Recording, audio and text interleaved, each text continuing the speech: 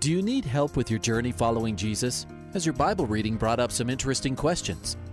I need a prayer request. I've heard pastors talk about you can't get to heaven just with good deeds. I was just wondering what you guys think. Is there a correlation between the seventh trumpet in Revelations as the last trumpet, or is he talking about some other trumpet? Finally, a place to get answers. We're ready to take your prayer request and answer your Bible questions. Call in at 303-690-3000.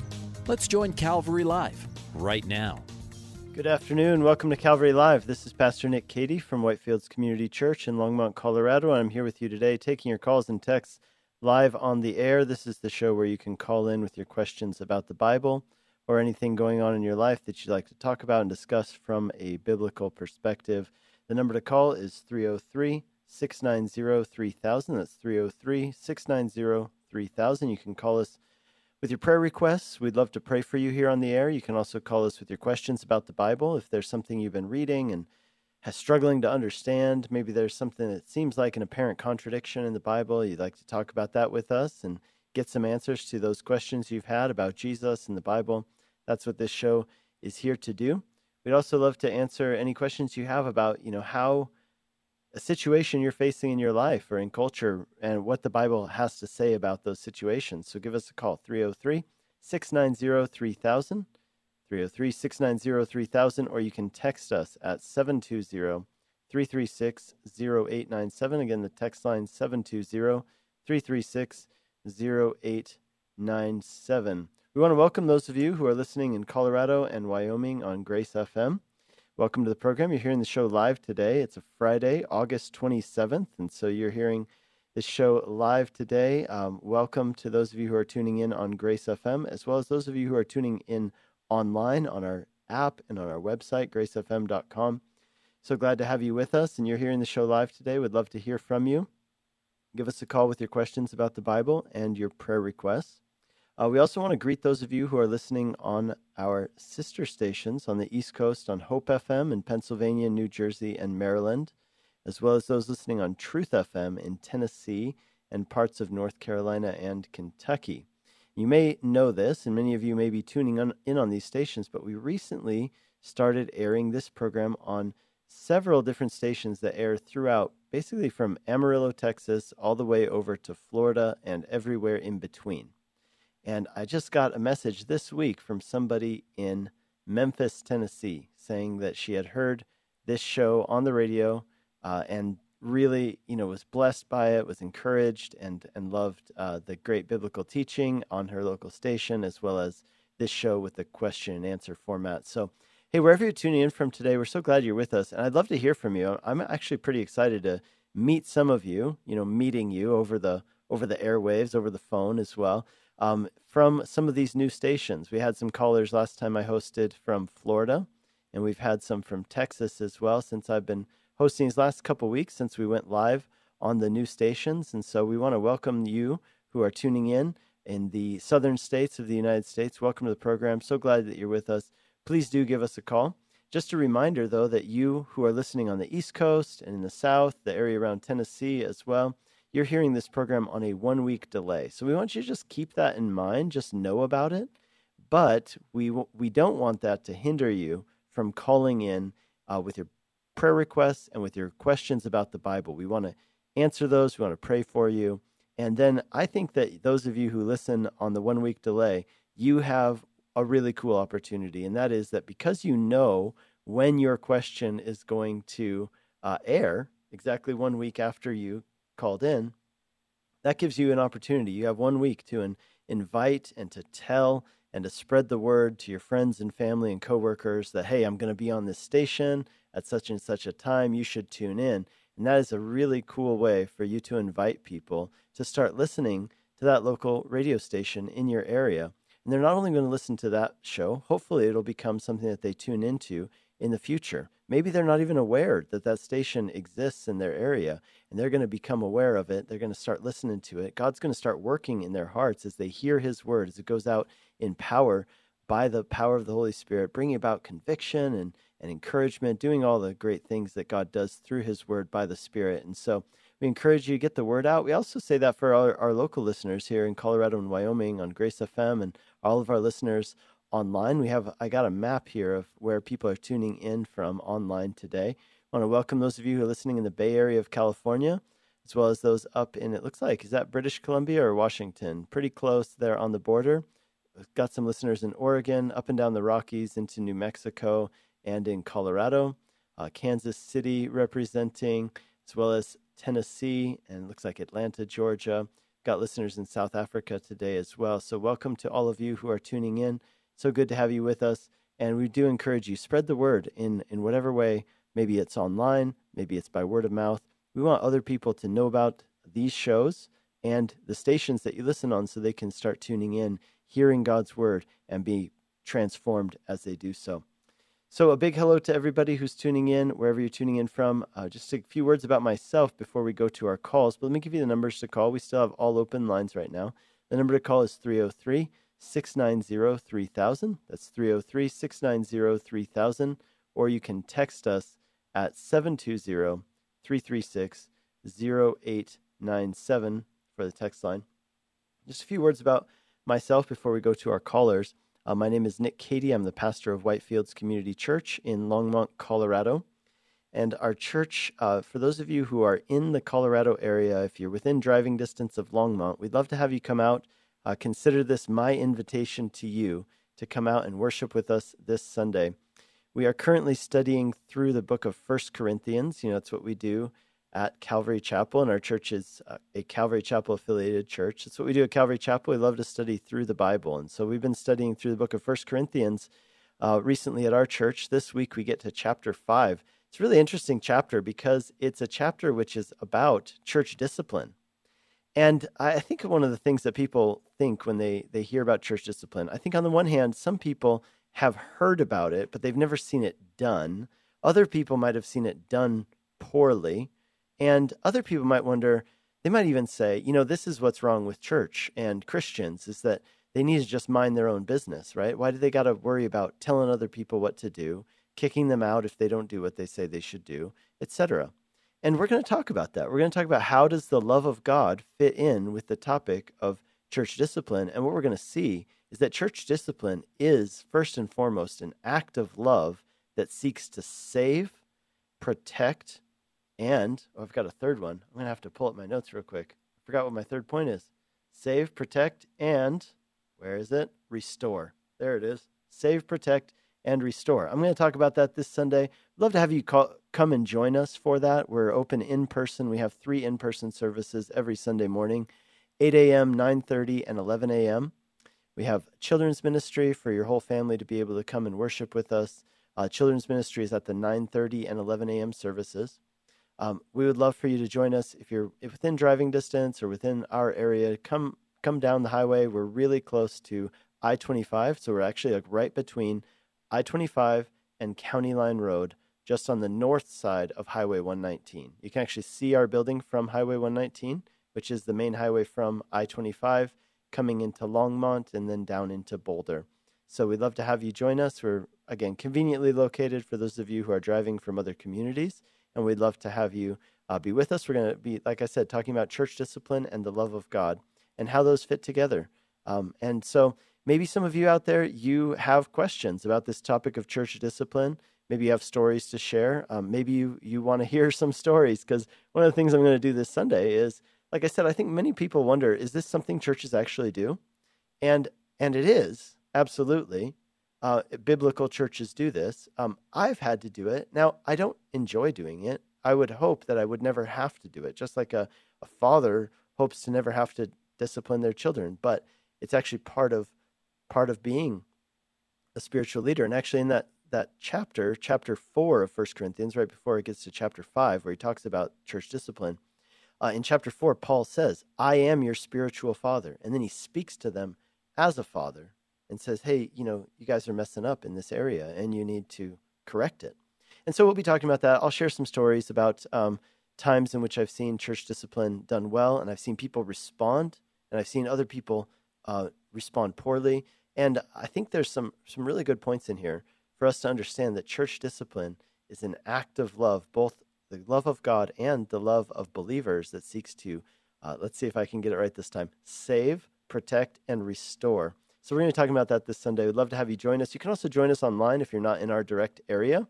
And you can join us online at whitefieldschurch.com. It's whitefieldschurch.com. Our physical address is 2950 Colorful Avenue. So 2950 Colorful Avenue in Longmont, Colorado. You can also find directions just by Googling us, or you can go to our website, whitefieldschurch.com, and find us there. So that's who I am. That's what I'm about. You can hear me here on Grace FM twice a day at 9:30 a.m. and at 2:30 p.m. So 9:30 a.m., 2:30 p.m. You can also hear me Sundays at 1 o'clock p.m. And for you guys who like podcasts out there, I have a podcast called Theology for the People.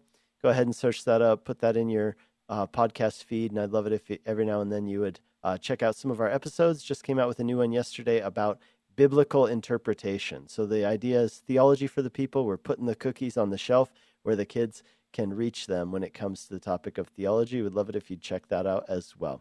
All right, with no further ado, let's get to our callers. We've got Bihari in Alabama. Hi, Bihari. Welcome to the program. Yes, ma'am. Okay. All right, thank you. Hey there. You're live on the air. Yes, sir. Hello? Hello. You're live on the air. Yeah. Yeah, I'm trying to see if that, because I got a vision or a dream. It seems like a vision somehow. And I just want to know if that's possible for seeing, like you said, I've seen the universe. It's an all-white universe, like I'm standing in front of a king. Mm-hmm. And he power over the whole universe. And that was the vision. And like that's where he want you to be, or he want me to be, he want us to be. Or that's the vision. Okay, he want to be like he want us to be with him. Mm-hmm. So whatever you're doing, he's gonna forgive you, and you got to be with him. I think I have it wrong.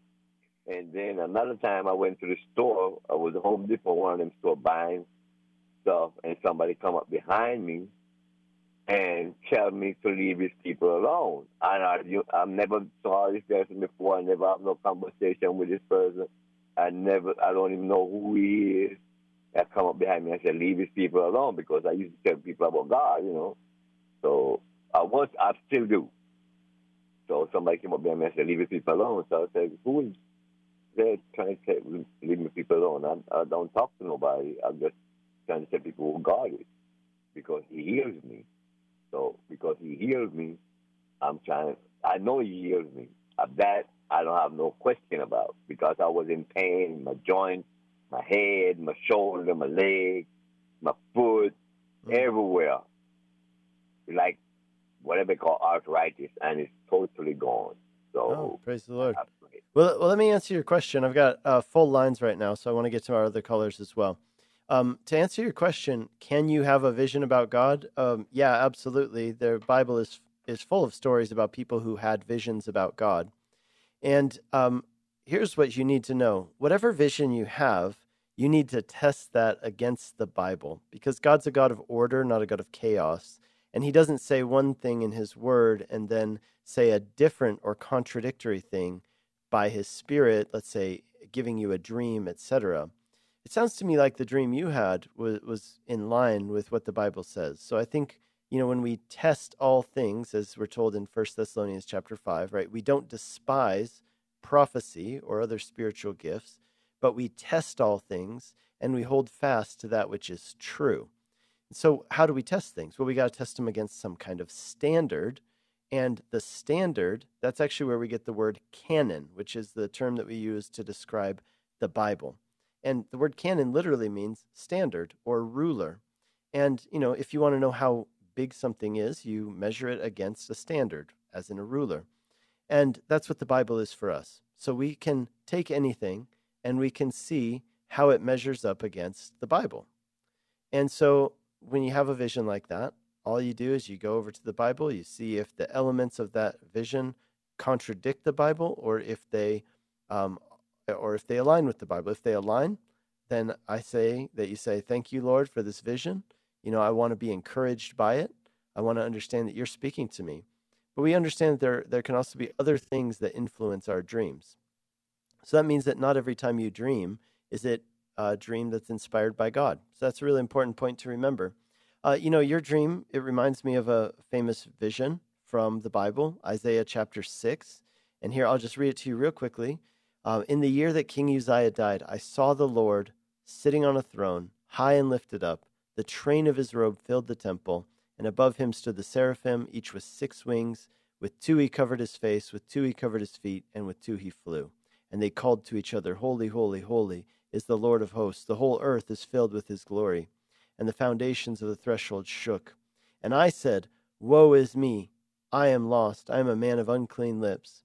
And then he goes on, and it says this, that one of the seraphim flew to him, having in his hand a burning coal that he had taken from the tongs of the altar.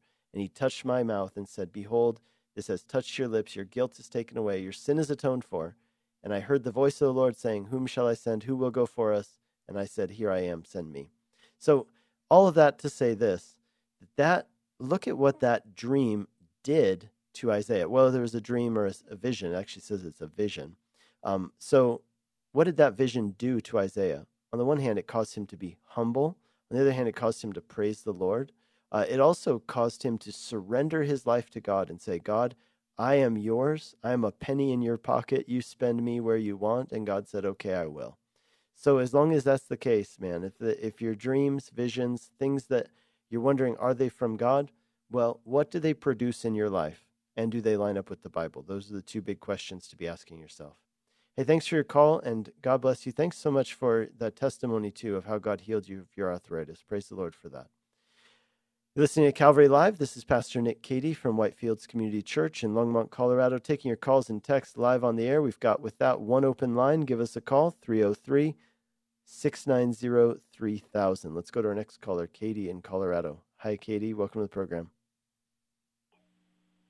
Hi, Katie. Hi. Welcome to the program. Thank you for taking my call. Mm-hmm. Absolutely. What's up? I just have a prayer request for myself. Because I've been sick since a couple days after the 4th of July. It took me a long time to, like 2 weeks, and then they told me I had pneumonia in my left upper lobe, and then this went on, and then I felt really good for about 3 weeks, and I started having a high fever again yesterday, and I just went in and had some chest x-rays and tests, and they said, now the pneumonia is in both lobes, and it's like kind of all over, and I'm just kind of discouraged, and I just need prayer because, I know the Lord is the great physician, and ultimately He can heal me. Yeah. Let's pray for you. So, Lord, we lift up Katie to you. Thank you for her calling in. And we do ask, Lord, all of us who are listening, we agree in the name of Jesus, Lord, in asking for her healing from pneumonia. Lord, we ask that you would cause her lungs to be cleaned out of fluid, of any kind of toxic stuff that's in her lungs and in her body. And Lord, we pray that you would bring her to full health. Lord, we do pray for her to be fully well. And whether you do that through doctors or you just do it through a miracle, Lord, we're open to whatever you want to do. But we do come before you as your children, and we ask that you would heal your daughter, Katie, Lord, for your sake and for her sake, too. We pray this in Jesus' name. Amen. Amen. Thank you. You bet. God bless you. I'm praying you feel better. Give us a call when you get better so we can praise the Lord with you, okay? Okay. Thank you. All right. Bye-bye. Hey, you're listening to Calvary Live. This is Pastor Nick Cady from Whitefields Community Church in Longmont, Colorado, taking your calls and texts live on the air today. Well, with that, we have 2 open lines, so now's a great time to call in with your questions about the Bible, with your questions about things going on in your life that you'd like some biblical perspective on. The number to call is 303-690-3000. That's 303-690-3000, or you can text us at 720-336-0897. Let's go to our next caller, Christina in Denver, Colorado. Hi, Christina. Welcome to the program. Hi. What can we do for you? I was in a physically and verbally abusive relationship for a year, and I removed myself from the relationship, although I am 7 months pregnant with his child. I've forgiven him many times and given him opportunities to get help and change his behavior. And my question is, we are called to love and hold no record of wrongs. And I do forgive him, but when the verbal abuse continues, or him slandering me to people and on social media, how does forgiveness and holding someone accountable for their actions tie together?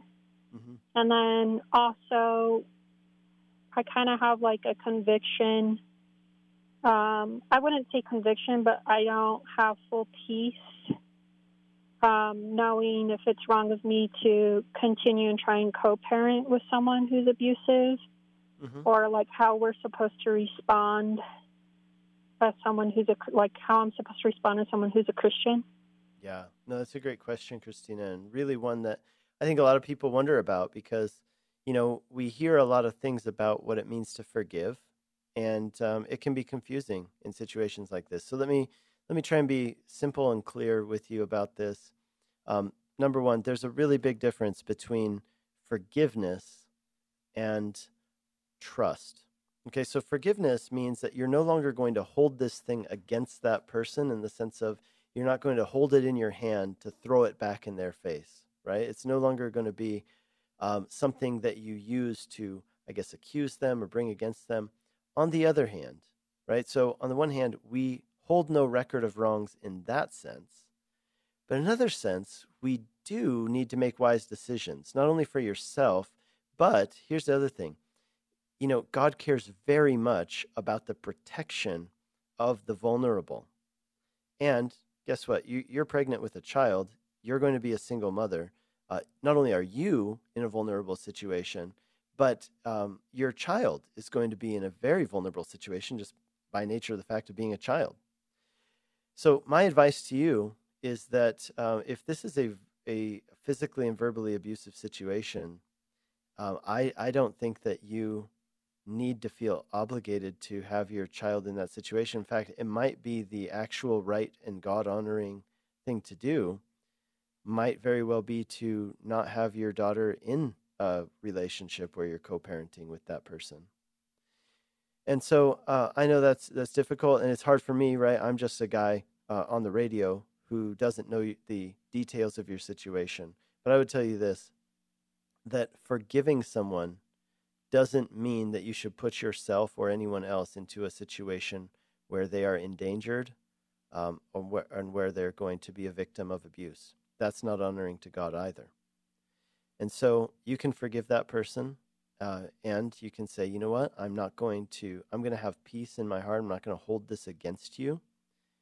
But I also need to take into consideration, right? Like, I wouldn't put my child in a pen with a boa constrictor, even though I like the boa constrictor, right? Like, even though I may not hold anything negative against the boa constrictor, I know what they do and what they're capable of and what they've done in the past. And so I need to act in the best interest of my child. And that doesn't mean, and I would tell that child, hey, look, you know what? Your father hurt me, and I chose that for your protection, we're not going to have a relationship with him. Now, I don't stay up at night being bitter towards him or being angry or, ruminating over these things that happened to me. I have released these things, and yet I need to factor them into the equation of what's in the best interest of my child and myself because this person has a history of abuse. And so I really would, advise you to pray about this, and I would advise you in the direction of seriously considering not co-parenting. Yeah, I've prayed a lot, but we don't always hear from God when we want to. I wouldn't be dealing with the physical abuse. It would just be verbal abuse that I continue to deal with. And so basically that's not God honoring to still try and co-parent with someone who is verbally abusive. Well, I don't think that you should be putting yourself in a situation with somebody who is that. Now, see, here's the thing that's difficult about verbal abuse, right, is that it's somewhat subjective, right? Somebody might say, anybody can accuse somebody of that, but then I don't know the details of the situation. I really don't want you to tell us on the air right now the details of that situation. But I would say, you need to really consider, is this going to be something which is an abusive situation that your child's going to grow up in? And I would just advise anyone against continuing to put themselves in an abusive situation. In fact, there's a theologian named Wayne Grudem, and he recently came out, saying that in 1 Corinthians chapter 7, when it talks about abandonment, that abandonment includes abuse, and, based on his analysis of the text and the language. It's a pretty interesting argument. I've read about it. He's a very conservative theologian in the sense that he's only concerned with what the Bible says and doesn't say. And he would put that in that same category. And so, that's a tough one. I think that sometimes people use the term abuse a little too flippantly. And so I would just advise you to be very sincere and honest before God with yourself over whether this is abuse. And if it is, then I would advise you not to continue in an abusive relationship. Now, listen, the other part of this is, as we're talking about, I mentioned earlier, the idea of church discipline. The idea of this is not to punish him, and it's to protect your child. But here's the other part. The hope is that at some point, you keep the door open to the idea, what if he is just radically transformed, right? What if God does something amazing in his life, transforms him into a completely different person? Then I would say I would advise you to keep the door open to future interactions. Okay. Let me pray for you, because that sounds like a very difficult situation. Yeah. Okay. Well, let's pray for you right now. Heavenly Father, we lift up Christina to you. She needs a lot of wisdom, Lord, to know what she should do in this situation. Should she continue to keep in contact with this person? Should she, moving forward, should this person have a role in his daughter's life or his future child's life? Lord, we pray that you give wisdom, because we need you, Holy Spirit, to show us the way. And so, Lord, I pray for Christina that she would know exactly what it is that you want her to do right by her child and to do right by herself and before you. So, Lord, give her wisdom, we ask in Jesus' name. Amen. Amen. Thank you. You bet. God bless you. Well, we've come up to our mid-show break. You're listening to Calvary Live. My name's Nick Cady, pastor of Whitefields Community Church in Longmont, Colorado. We've got 2 open lines. We're going to go to our mid-show break right now. Right after the break, we'll get to Joseph in Wheat Ridge. But for now, during the break, give us a call. We'll get you on right afterwards. The number to call is 303-690-3000. That's 303-690-3000, or text us 720-336-0897. We'll be right back in 2 minutes' time.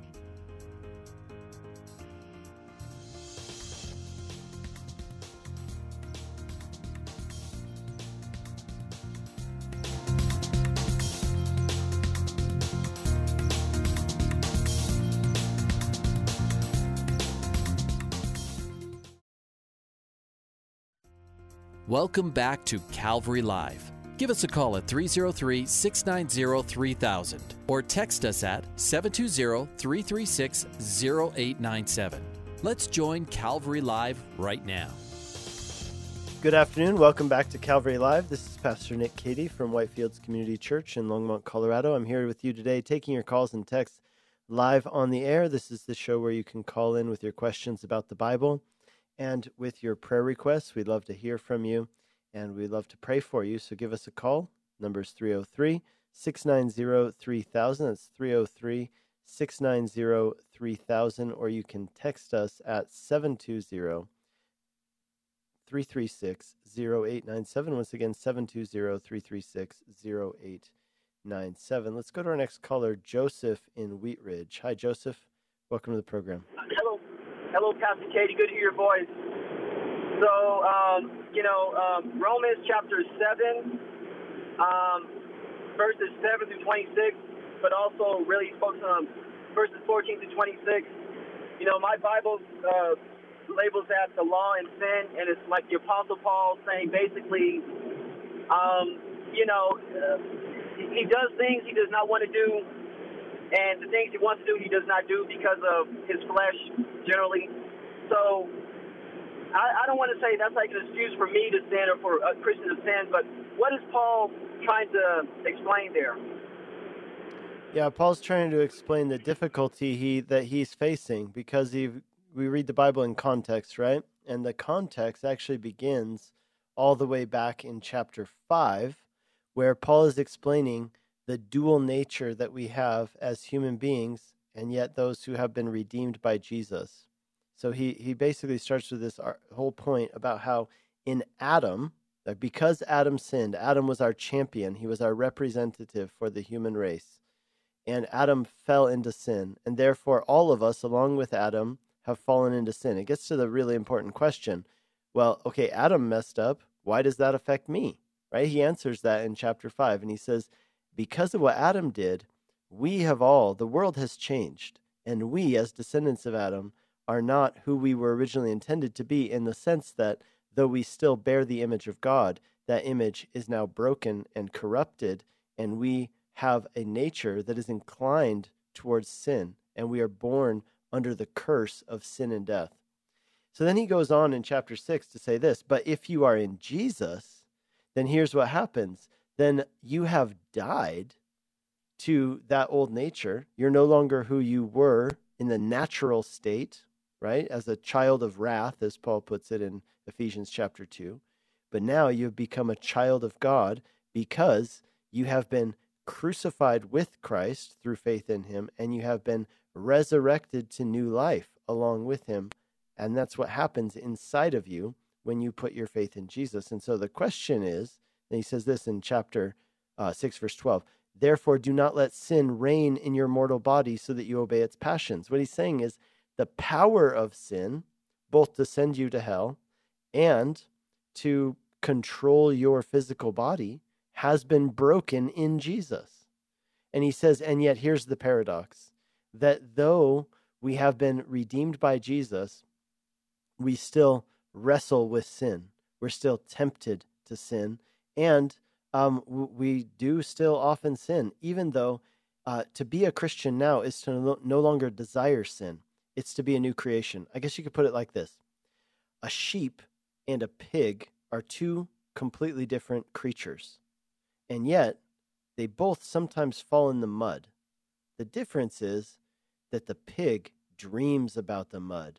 Their goal in life is to find some mud and run into it and do a belly flop in it and roll around in it. When they go to bed at night, they go to bed dreaming about and planning on how they're going to find some mud tomorrow. Whereas the sheep might fall in the mud, but it's certainly not his goal, his desire.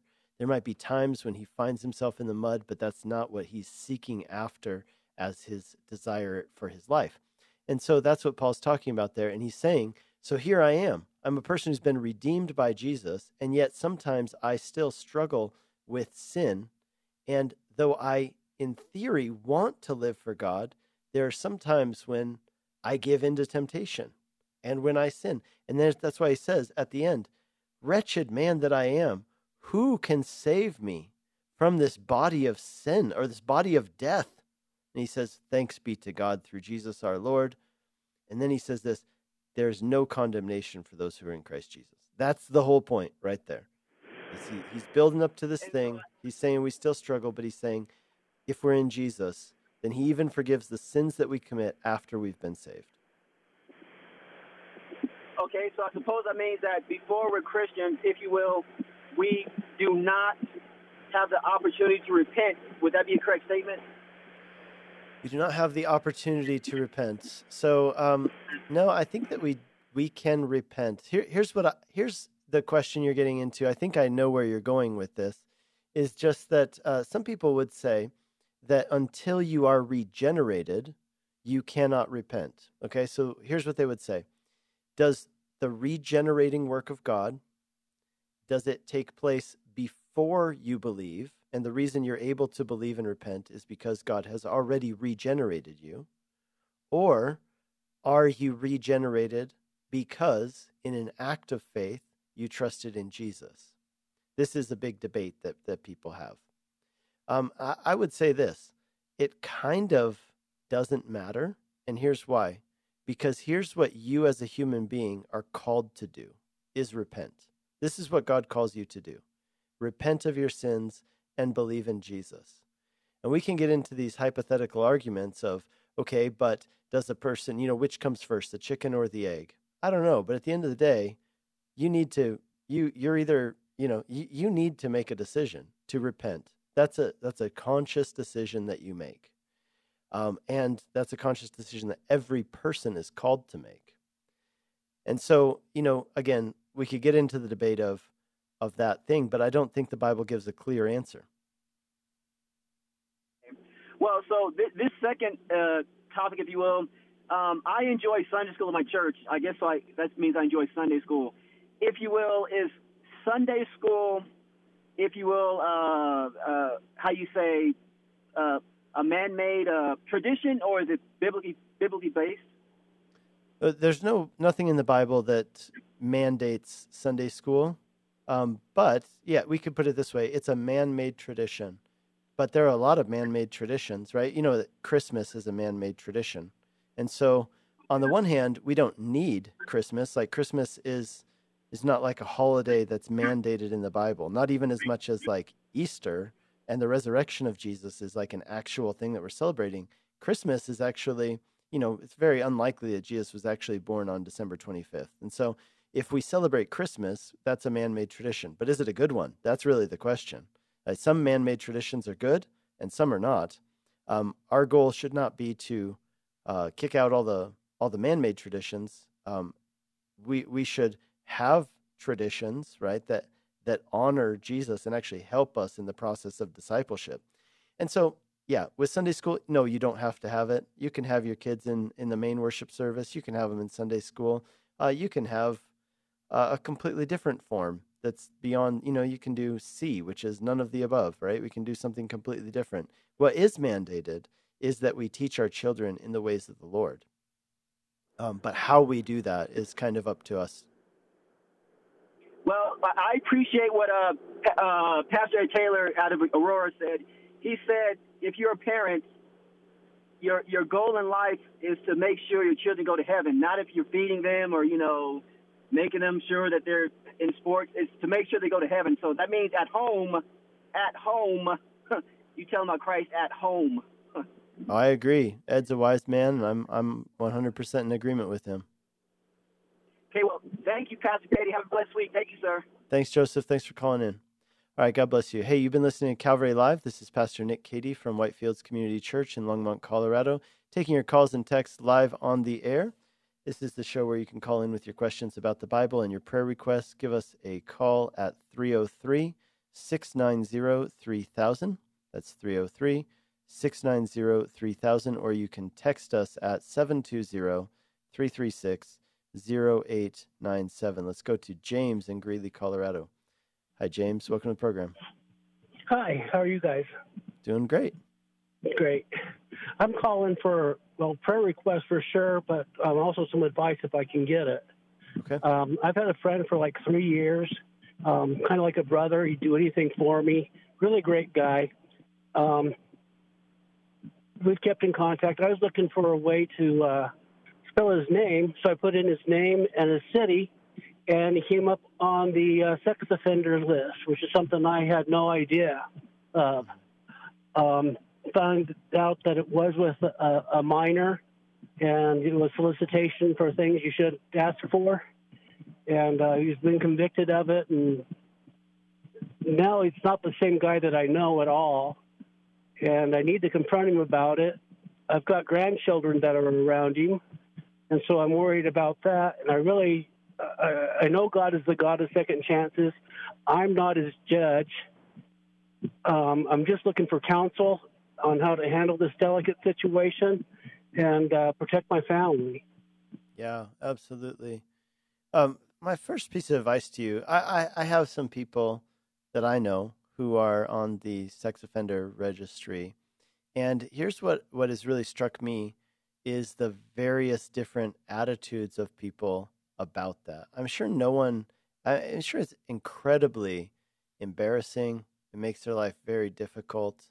They're probably worried that people will find out because they know that they'll lose friends.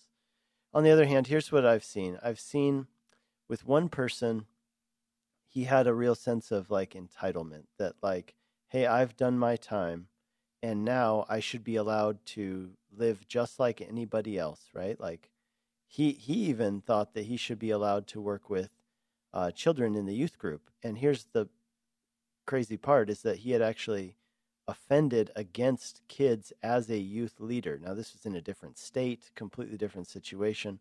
But my advice to him was, hey, you need to understand that because of what you've done, that kind of precludes you from being in contact, not just legally, but even that's just wisdom. But not only that, it's also just wisdom for you to be above reproach, right? Like if you've done that, you need to show people that, hey, I don't ever want to be even accused of this ever again. I'm just going to, I made some mistakes and now as a result, I'm going to live differently. On the other hand, I've known other people who were on the registry who did things, they had so much regret over it and they repented. And the repentance wasn't just saying, okay, I'm sorry, I won't do it again. The repentance actually meant turning and changing and acting and living differently for the rest of their life. And I find that those who don't do that, who don't do the latter version, they're in a much more dangerous position as far as reoffending. The people who are really humble, who are pretty upfront about it, tend to be the ones who don't reoffend. So, James, I would just tell you this: I would talk to your friend and say, hey, this is an opportunity for you to minister to him. It's also an opportunity for you to have a conversation. Your relationship's going to get a lot deeper, a lot faster as a result of you finding this out. And my guess is you're probably not the first person who's ever found this out about him. This is probably something he deals with fairly often. And so I would tell you to talk to your friend and say, hey, I stumbled across this. Here's how I came across it. I wasn't, out there trying to do research on you. I just found this out about you, and let's talk about it. Tell me a little bit about what happened. Tell me what it's been like coming out of it. And tell me, do you still struggle in any way? Is there anything that I can help you with as a friend? And then I would tell him the good news about Jesus, that it's not just that he's done his time before the state, but that he has hope in Jesus to be forgiven before God. Here's what some of these guys who have done these things, they really struggle with believing that they can actually be forgiven.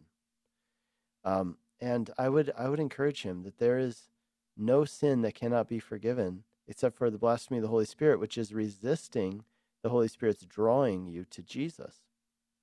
And so I would encourage him in that. I would encourage him in the hope of heaven. And I would be careful with your family. But if you're around and it's a setting where, you feel comfortable, I would say, sometimes there can be restorative actions. I would just be cautious. And, and a lot of that's going to be based on where he's at in his life and in his heart. Okay. Thank you very much. Can you pray for me? Absolutely. Let's pray for you. Heavenly Father, we pray for James. We ask that you give him a lot of grace and wisdom to reach out to this friend of his and to have this conversation. We pray that his friend would be receptive to it. And Lord, we pray that his friend would receive your grace. Lord, that he would put his trust in you, Jesus, and that you would forgive him of his sins and you'd receive him to yourself. And we pray that you'd use James in that process. Lord, give him wisdom with what are the boundaries to draw in regard to his family, that he would keep them safe as well. And we pray that in Jesus' name. Amen. Thank you. Right. God bless you, James. Thanks for calling in. Bye-bye. All right, bye-bye. Hey, listening to Calvary Live. This is Pastor Nick Cady from Whitefields Community Church in Longmont, Colorado, taking your calls and texts. live on the air. The number to call, 303-690-3000. That's 303-690-3000. Or you can text us at 720-336-0897. Let's go to our next caller, Rob in Longmont, Colorado. Hi, Rob. Welcome to the program. Yo, hey, Pastor Nick. Recently a friend of mine has been trying to convince me that when Christ returns, that it's going to be a Christianized world. And I haven't found any scriptures, or he hasn't given me any, that really indicate that. But that's led me to wonder about the millennium. And the only thing that I've kind of determined at this point is that it's not a literal 1,000 years. Okay. So is this supposed to be before or after Jesus returns? And should I even be that concerned about it? Yeah. So to your friend's, idea, there are some people who have these theories, right? That and I've written on my blog. Let me go over there real quick and just pull up something I wrote on millennialism, and we can talk about that. Okay, I'm just pulling this up real quick. I have, like I said, I've written on this topic, and I gave kind of an outline of a couple different views on millennialism. So let me pull those up real quick. Where is that? Okay, 3 views on millennialism. Here we go. Premillennialism, postmillennialism, and amillennialism. Let me just give you a quick rundown on those, then I'll answer your question directly. Premillennialism says that Christ will return pre or before the millennium, which is the Latin word for 1,000 years. So premillennialists understand that the millennium will be a future time of great peace and justice, a literal, in this case, they would believe literal 1,000-year period, which will begin when Christ returns to reign on earth as a physically present king. Postmillennialism says this: Christ will return after that 1,000-year period. Postmillennialists think that before Christ returns to the earth, the gospel will spread and triumph on earth so powerfully that society will be transformed and peace and justice will reign on earth for 1,000 years, after which Christ will return for the final judgment. So this sounds like this is the view that is held by your friend. I'll tell you this, interestingly, this is a view that was also held by Martin Luther. Martin Luther believed that the millennium began with the Reformation in the early 1500s. Now, I don't personally hold that view.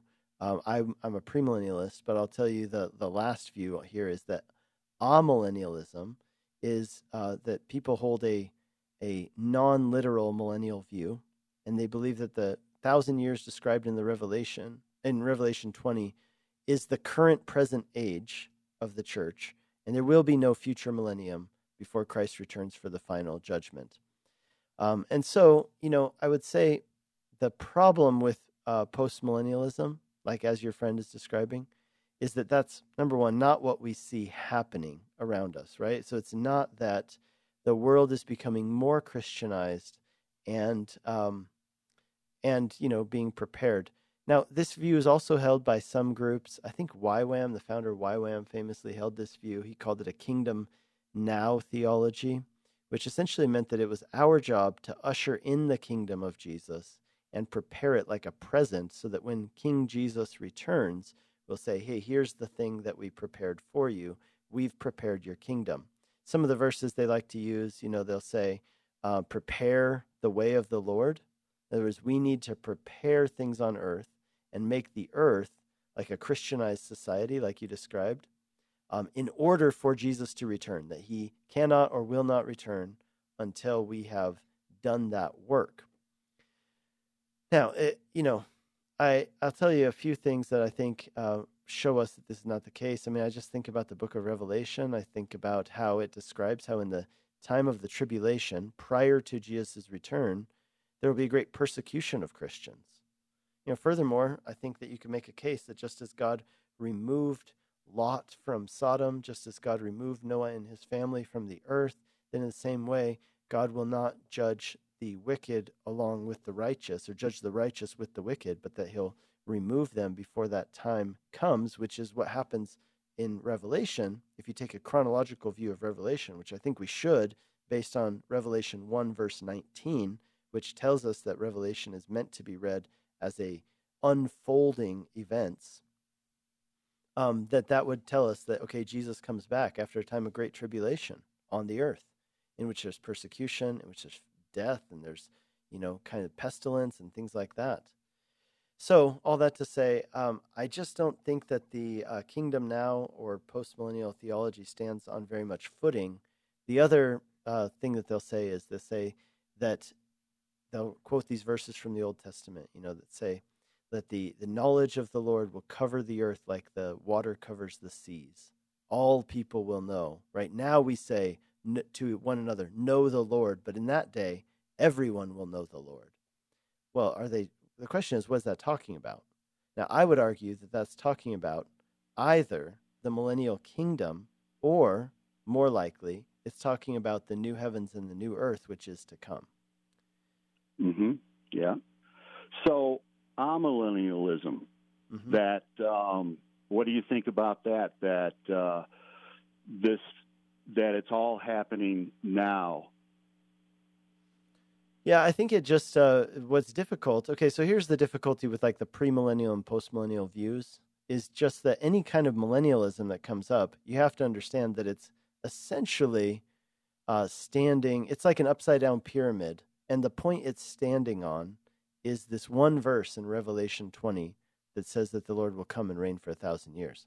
But the other side of that coin is that we have a verse that says that the Lord's going to reign for 1,000 years, right? So on the one hand, somebody might say, well, that's just one verse. But another person would come back and say, okay, but I mean, lots of things are just one verse, right? Like, we actually need to pay attention to this verse. So yeah, the amillennial view is interesting because some forms of amillennialism aren't that different than historic premillennialism, which basically says that the millennium, as many people think about it, is the same as the new heavens and the new earth. The problem is that in Revelation, it's distinct from it, right? The millennium happens, and then there are things which happen after the millennium is over. So that's what's so interesting about this whole thing, is that the millennium is described as a period of time which has a start and an end.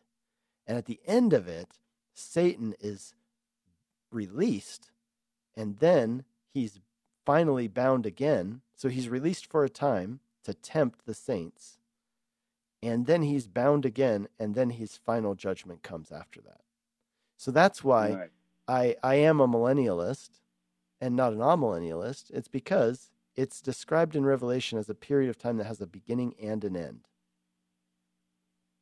So couldn't that beginning be at his first advent or after he ascended, and then end with his return? Could that not be a beginning and an end? It could be, but here's the reason I struggle with that.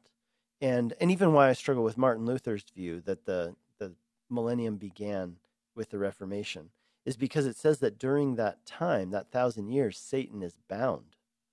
And I would just say that it doesn't feel like he's bound. It feels like he's still out there. And I'll tell you one more reason why I don't think he's bound, at least, like, let's say from the ascension, because Peter says in his letter, which is written after Jesus' ascension, that Satan is roaming around like a lion, like a roaring lion, looking for whom he may devour. So that doesn't sound like he's bound. So I wouldn't say it can be the ascension. And I would say that I think that Luther just kind of thought that the Reformation, he probably genuinely thought that this was the beginning of something that was so, epic, that this must be the millennium. And yet, even within his own lifetime, he saw how the Reformation did not turn out to be this utopian thing that he expected it to be. I mean, they had the peasant wars, and they had all these different things that took place in the wake of the Reformation. So, yeah, that's why, in my opinion, I think a lot of it's also based on Revelation. And I think the key verse there is Revelation 1:19, that shows that Revelation is a chronological book, an unfolding of events, right? So it says write down the things that were, the things you have seen, the things that are currently, and the things that will be after these things. And so that is what we call a futurist view. So a view that takes Revelation as an unfolding of events, would say that everything starting in Revelation chapter 4 is in the future. It has not happened yet, because we know that John wrote the book of Revelation after the sacking of Rome. He wrote it from the island of Patmos, where he was around the year 90 AD. Remember, Jerusalem was sacked in 70 AD. So here he is, and he's writing about events that are in the future, and he even calls it a prophecy. He says prophecy in chapter 1. So this is not a record, it's not a recounting of what happened in the past. It's a prophecy about something that's going to happen in the future. And so everything from chapter 4 on is future. So that view of Revelation, by the way, is called a futurist view of Revelation. When you say by future, do you mean in the future from when John wrote it, going forward, as an unfolding, as an unveiling? Or yes. Are you talking about, yes. You but said I yes. also, okay. yes, but I also believe that those things have still not yet happened. All of them or just some of them? I think that John is making allusion to things which had already happened in his time. So, for example, when he talks about the number of the beast, I mean, that's clearly an allusion to Nero. But here's the thing, Nero was in the past for him. So what is he saying? I believe what he's saying is that it will be somebody who is like Nero, but is not Nero himself. It will be a new Nero, not actually like a reincarnation of Nero, but somebody who acts in the same way that Nero acted, but in a much greater way. If you look at the Neronic persecution of the Christians, it didn't actually last that long. It was severe, but it was short. And what's described in Revelation is somebody who's actually going to bring a prolonged and very severe persecution. So for all those reasons, I think that he's making reference to some things that have happened in the past, but generally he's talking about things which are to come, and I don't believe that they have happened yet. I think that we're still in the period of Revelation 2 and 3, which he says the things that are. That's the age of the church, which is where we currently are. Hey, Rob, that music means I have to let you go because I got to close the show. But hey, thank you for your call. I love talking about this stuff. God bless you. Hey, you've been listening to Calvary Live. This is Pastor Nick Cady from Whitefields Community Church. Join us in person or online this Sunday at the church I pastor, Whitefields Community Church in Longmont, Colorado. Find more information on our website, whitefieldschurch.com. That's whitefieldschurch.com. And I'll be with you again soon. God bless. You've been listening to Calvary Live. Tune in next time for prayer and God's Word.